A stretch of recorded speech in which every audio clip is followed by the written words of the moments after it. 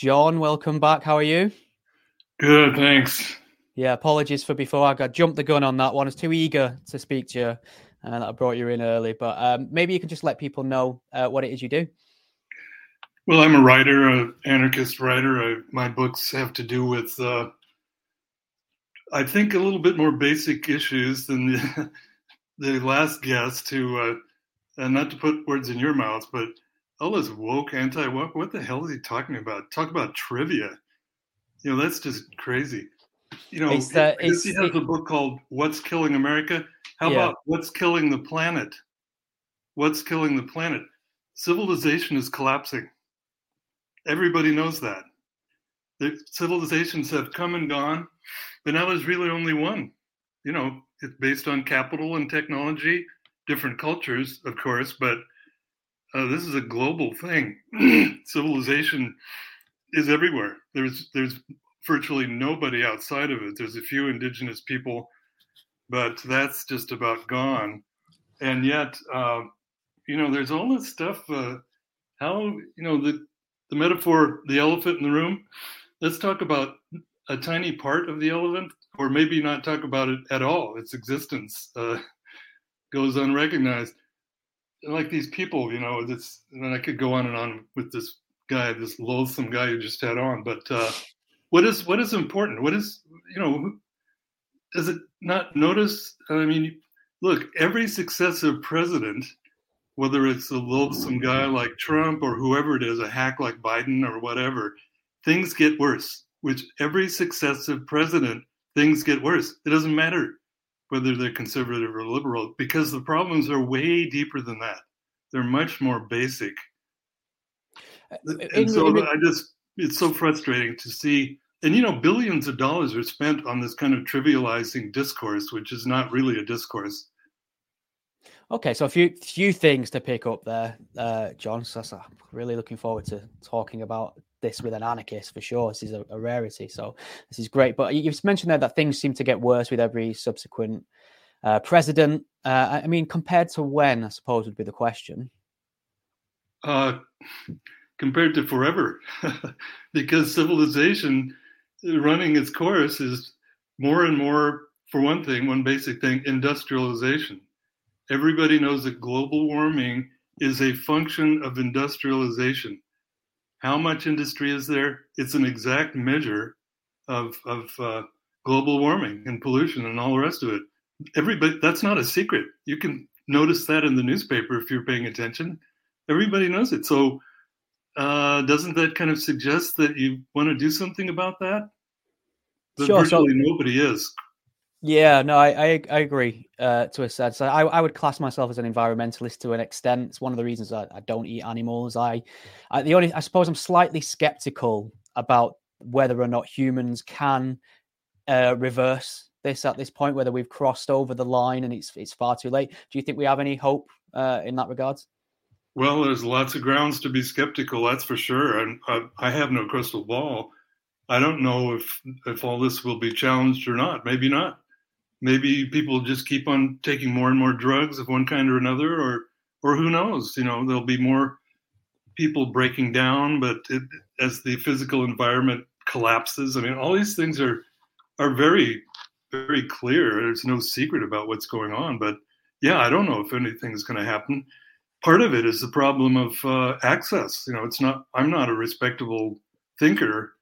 My books I have a small publisher, but I don't get to be on media much.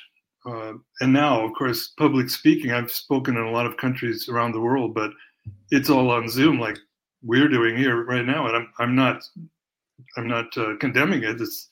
It's the only game in town pretty much now. So you take advantage of it if you can to try to contribute to the dialogue and maybe ask deeper questions. What's the solution then to this really harmful capitalist system we live in? Is it a better regulated system? Is it a complete alternative? Do you have an idea of what you'd like to see? Well, I think it's going to have to be something fundamental, or we're still on this suicidal path, this suicidal course. It gets down to some fundamental stuff like domestication. 10,000 years ago, the first, domesticating plants and animals. I mean, that's that's where it really kicks in. That's where civilization is born and grows, becomes virulent from that foundation. So that's a tall order. You know, how do you rewild or de-domesticate or decolonize? It's all, you know, every part of it goes forward together. It's a coherent, totalizing thing. It's not just, you can't just peel off one part of it and expect you're going to change anything basic. Yeah, I suppose just as a on the opposite side of the coin here for this, people like Steven Pinker. I'm not sure if you're aware of his work, but he's sold a lot of books basically arguing that, you know, progression has increased in so many metrics for humans over the years. You know, well-being, access to healthcare, individual liberties, rights, life expectancy, all kinds of things. And how do you tally that up with your kind of not to be too pessimistic, but it seems almost like a doomsday prediction? Well, it's kind of embarrassing for him, I'd say, because he does this cherry picking, which is really not very honest writing or thinking. Uh, well, I guess the bottom line is life expectancy, longevity. It's actually going down now. That used to be a very baseline argument against my kind of thinking. Well, people live longer. You know, the case closed. I mean, everything's getting better. Well, not so, not hardly. And this COVID pandemic, there are going to be more pandemics. People are less healthy, less robust. I mean, count the ways. He tries to say things are way less violent, but he does that by a strange overlooking of a lot of things that are subject to violence. Maybe first of all, the species extinction, the great extinction that's galloping forward. I mean, go on and on.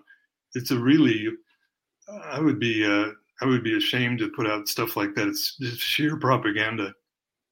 You have a right to uphold civilization and its glories. Good luck with that. I mean, really, the news is quite the opposite, and I think everybody knows that. No one. How many people can you actually find who? No, everything's fine. It's just getting nicer and healthier all the time. Incredible. What planet somebody argues that? It's hard to believe. Yeah, I mean, I suppose as well as a kind of pushback to that idea that we're healthy and we're living longer is this idea of mental health now. Now, is it in your view that human beings, their mental health is deteriorating more so than in the past because of the system we find ourselves in? Is it possible we've just become much better at recognizing mental health, talking about it openly? It's less of a stigma now, less taboo, there's more support? I think there's something to that. You know, for example, looking at autism, certain things weren't measured or looked at maybe as much as they should have been, but that's not the main part of it. That is not the main part of it. Take, for example, alienation in society that afflicts so many people. And I think in the UK as well as the US and lots of other places too, I'm sure, loneliness and isolation epidemic is it's referred to commonly now as a public health emergency. The technology was supposed to connect everybody. It's exactly the opposite. We're more and more isolated. We have less face-to-face contact. We have fewer friends. Pretty much every way you slice it. I mean, the machines connect with each other quite well, but not so much the people. And, you know, you can see, especially among the young, I know it's true in the US, their mental health is just being shredded by smartphone addiction, to mention one specific thing. It's horrible. Suicide rate is going up. I mean, I don't know who's going to really say. I mean, there are drugs, new drugs that can keep people alive, and new technologies. For example, through wars, you get most of your limbs blown off and your brain scrambled forever, but you can maybe be kept alive through all the high tech stuff. But really, I mean, is that a good measure of anything? I'm not sure. I mean, not that I don't want them to die. I don't want them to die, but some of it is artificial. Even the part that people can point to is usually not exactly what is the case. Yeah, I mean, going back to this idea of the the youth being negatively impacted by technology, smartphones, always being online, social media. I look at these things as a guy who's nearly touching 40 and have the same views on that. But then I sometimes have to check myself and think, well, there's been a moral panic about every new generation in regards to technology. I think TV was a big thing a while back that was going to bring down civilization. And I'm just wondering, are we in danger of just catastrophizing the youth in a way that people of a certain age tend to do? Well, I see what you're saying. Yeah, there's something of that, but maybe you could look at it as they were right, but we've had to get used to it. We've had to, whether it's the car or TV or whatever, has the same bad effects, but it won.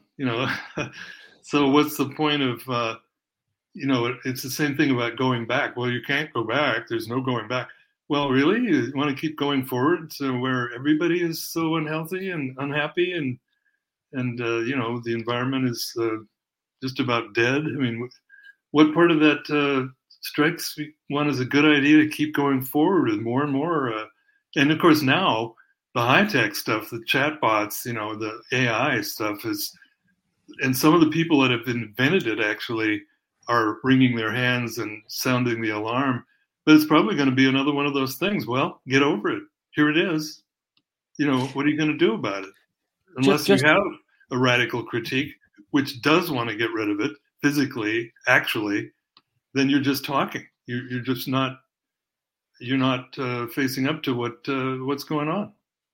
So I suppose, just to keep on this area of technology, and you've talked about not having face-to-face actions, and of course, speaking to people in this way, there is that aspect of sort of psychological presence that's missing. But just to give a case study from my own life, during lockdown, when we weren't allowed to see each other, I managed to arrange poker nights and cinema nights with friends and family via a VR headset, which is literally a small TV strapped to my head. And I actually felt like I'd physically spent time with them the way that's constructed. And I suppose my question would be, what is wrong with that kind of thing if you can get some value from it? Why is that kind of experience detrimental?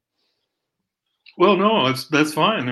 When people are in lockdown, you want to have some contact with people, whether it's technologically mediated, it must be in a case where, millions of people are dying from COVID, even though some people deny it on the right. But, I wouldn't take it away from anyone. But, one thing it gets down to is, where does all this come from? The nice, sleek AI, all the computer stuff.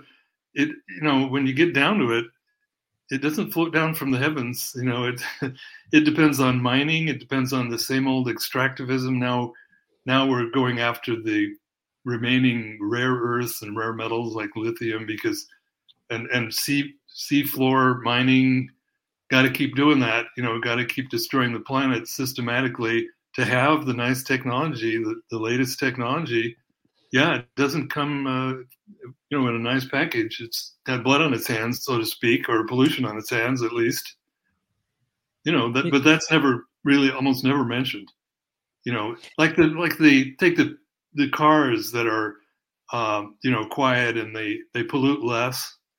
But what does it take to build that car? Starting from the mining and the smelting and the plastics and everything else, that's a gigantic blow to the environment. Yeah, it pollutes less when it's operating, but you're not supposed to look at the other part. Yeah, so I suppose if we accept all the issues you have with capitalism, and obviously the kind of pushback to that usually comes in the form of socialism or communism. You yourself define yourself as an anarchist. What does anarchy or anarchism have to offer in terms of solutions? Well, first of all, I'm not a leftist. The left has failed as much as anything else. In a way, it never even tried. It never combated industrialism, almost never historically. Factories, fine, let's have more factories. Marx wanted everybody in the factories. That's not where I'm at whatsoever. It's not, it's about capitalism, sure, but it's much deeper than that. Civilization is a wider, deeper problem than capitalism.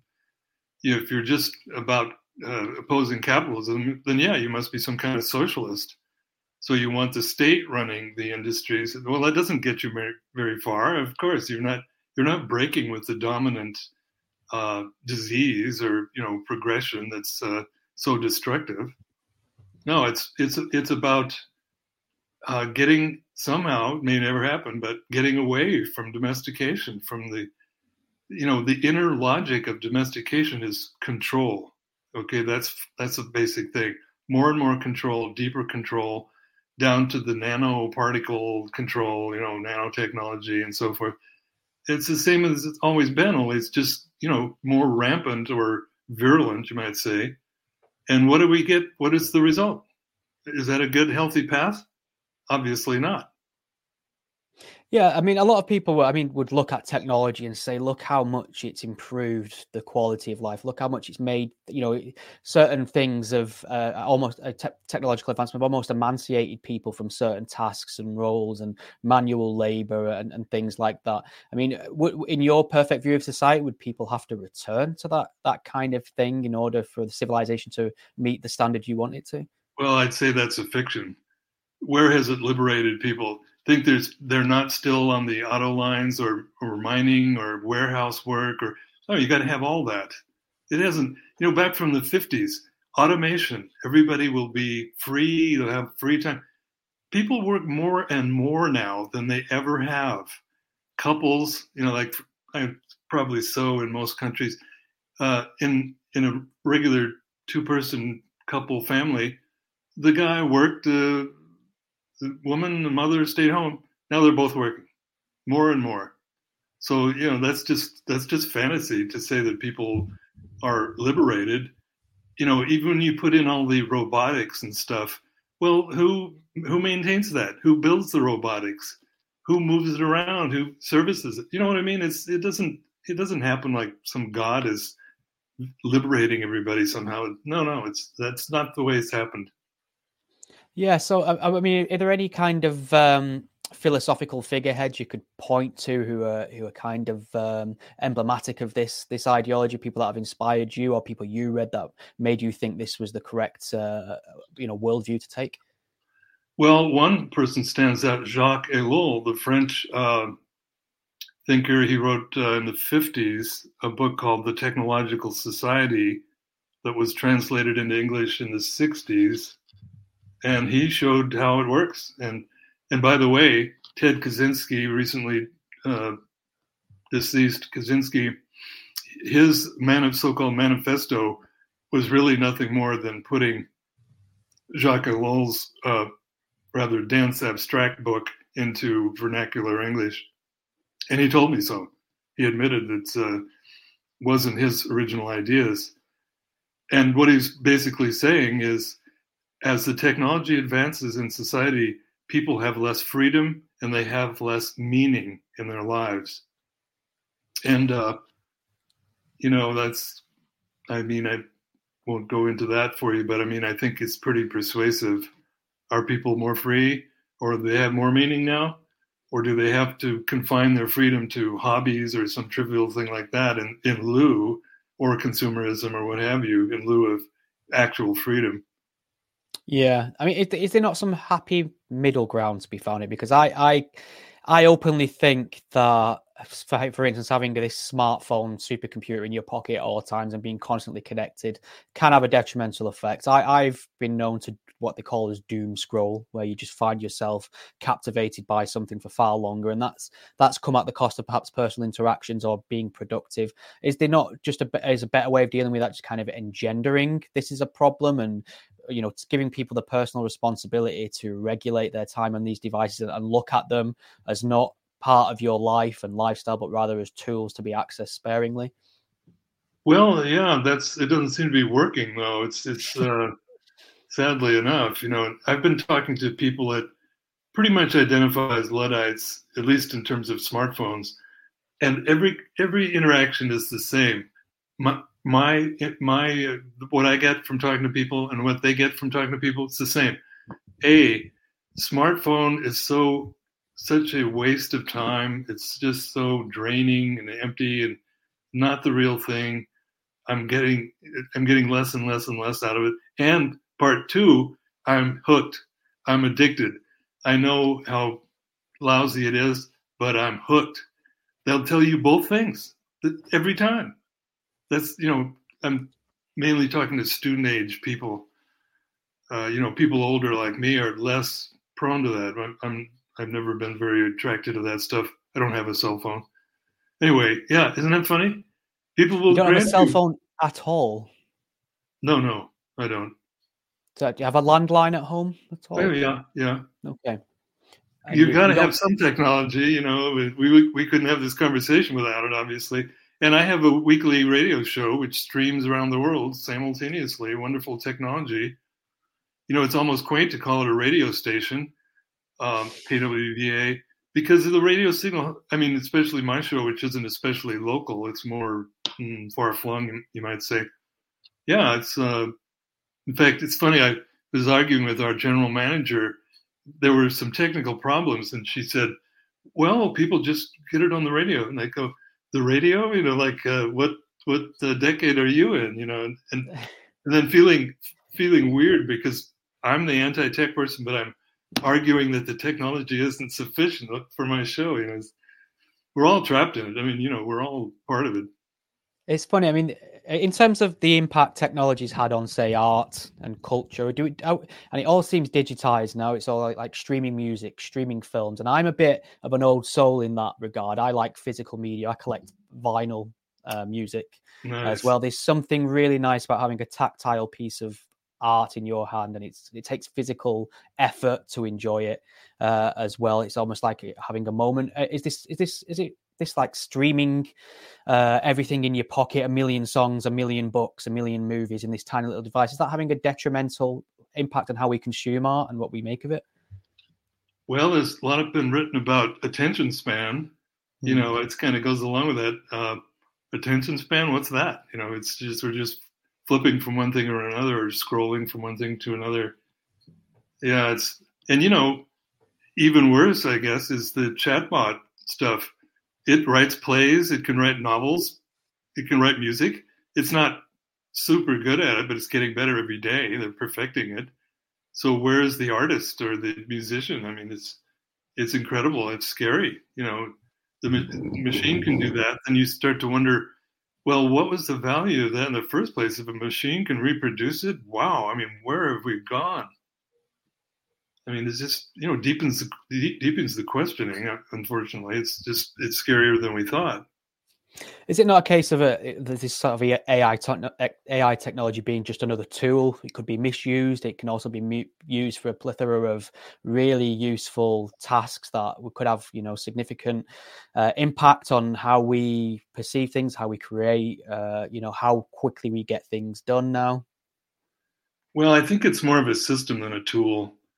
It's to say it's a discrete, neutral kind of a tool in the usual sense of the word tool. I don't think that applies all that well. It's really it involves more than that.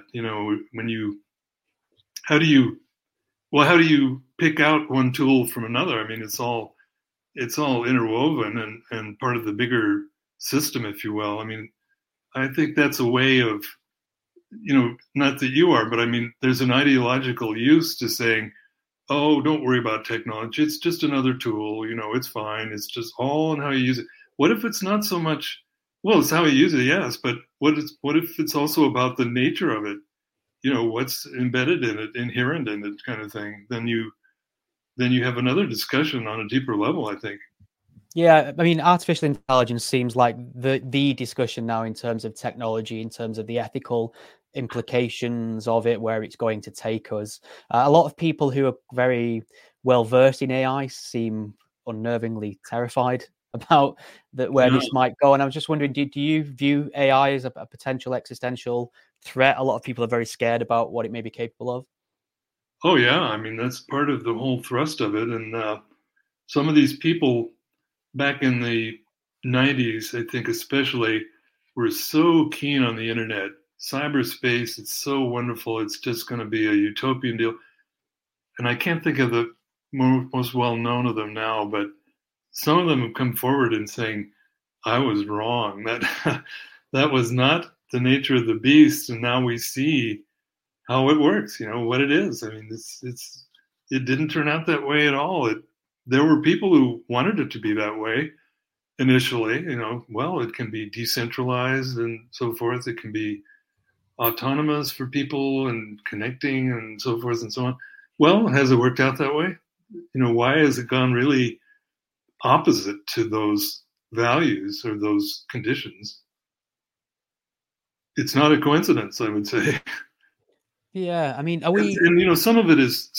I don't think it's the main part of it, but some of it is downright deliberate. The tech companies, they try to program for addictive qualities, and some of the big high tech mavens, the big CEO types, and so forth, they don't let their kids go near it because they know. Interesting, isn't it? Yeah. Isn't that amazing? It kind of gives it away. They go to the Waldorf school or some, pretty much anti-tech outfit, and they don't want their kids trapped and really poisoned by it, and yet they're making millions of dollars doing just that.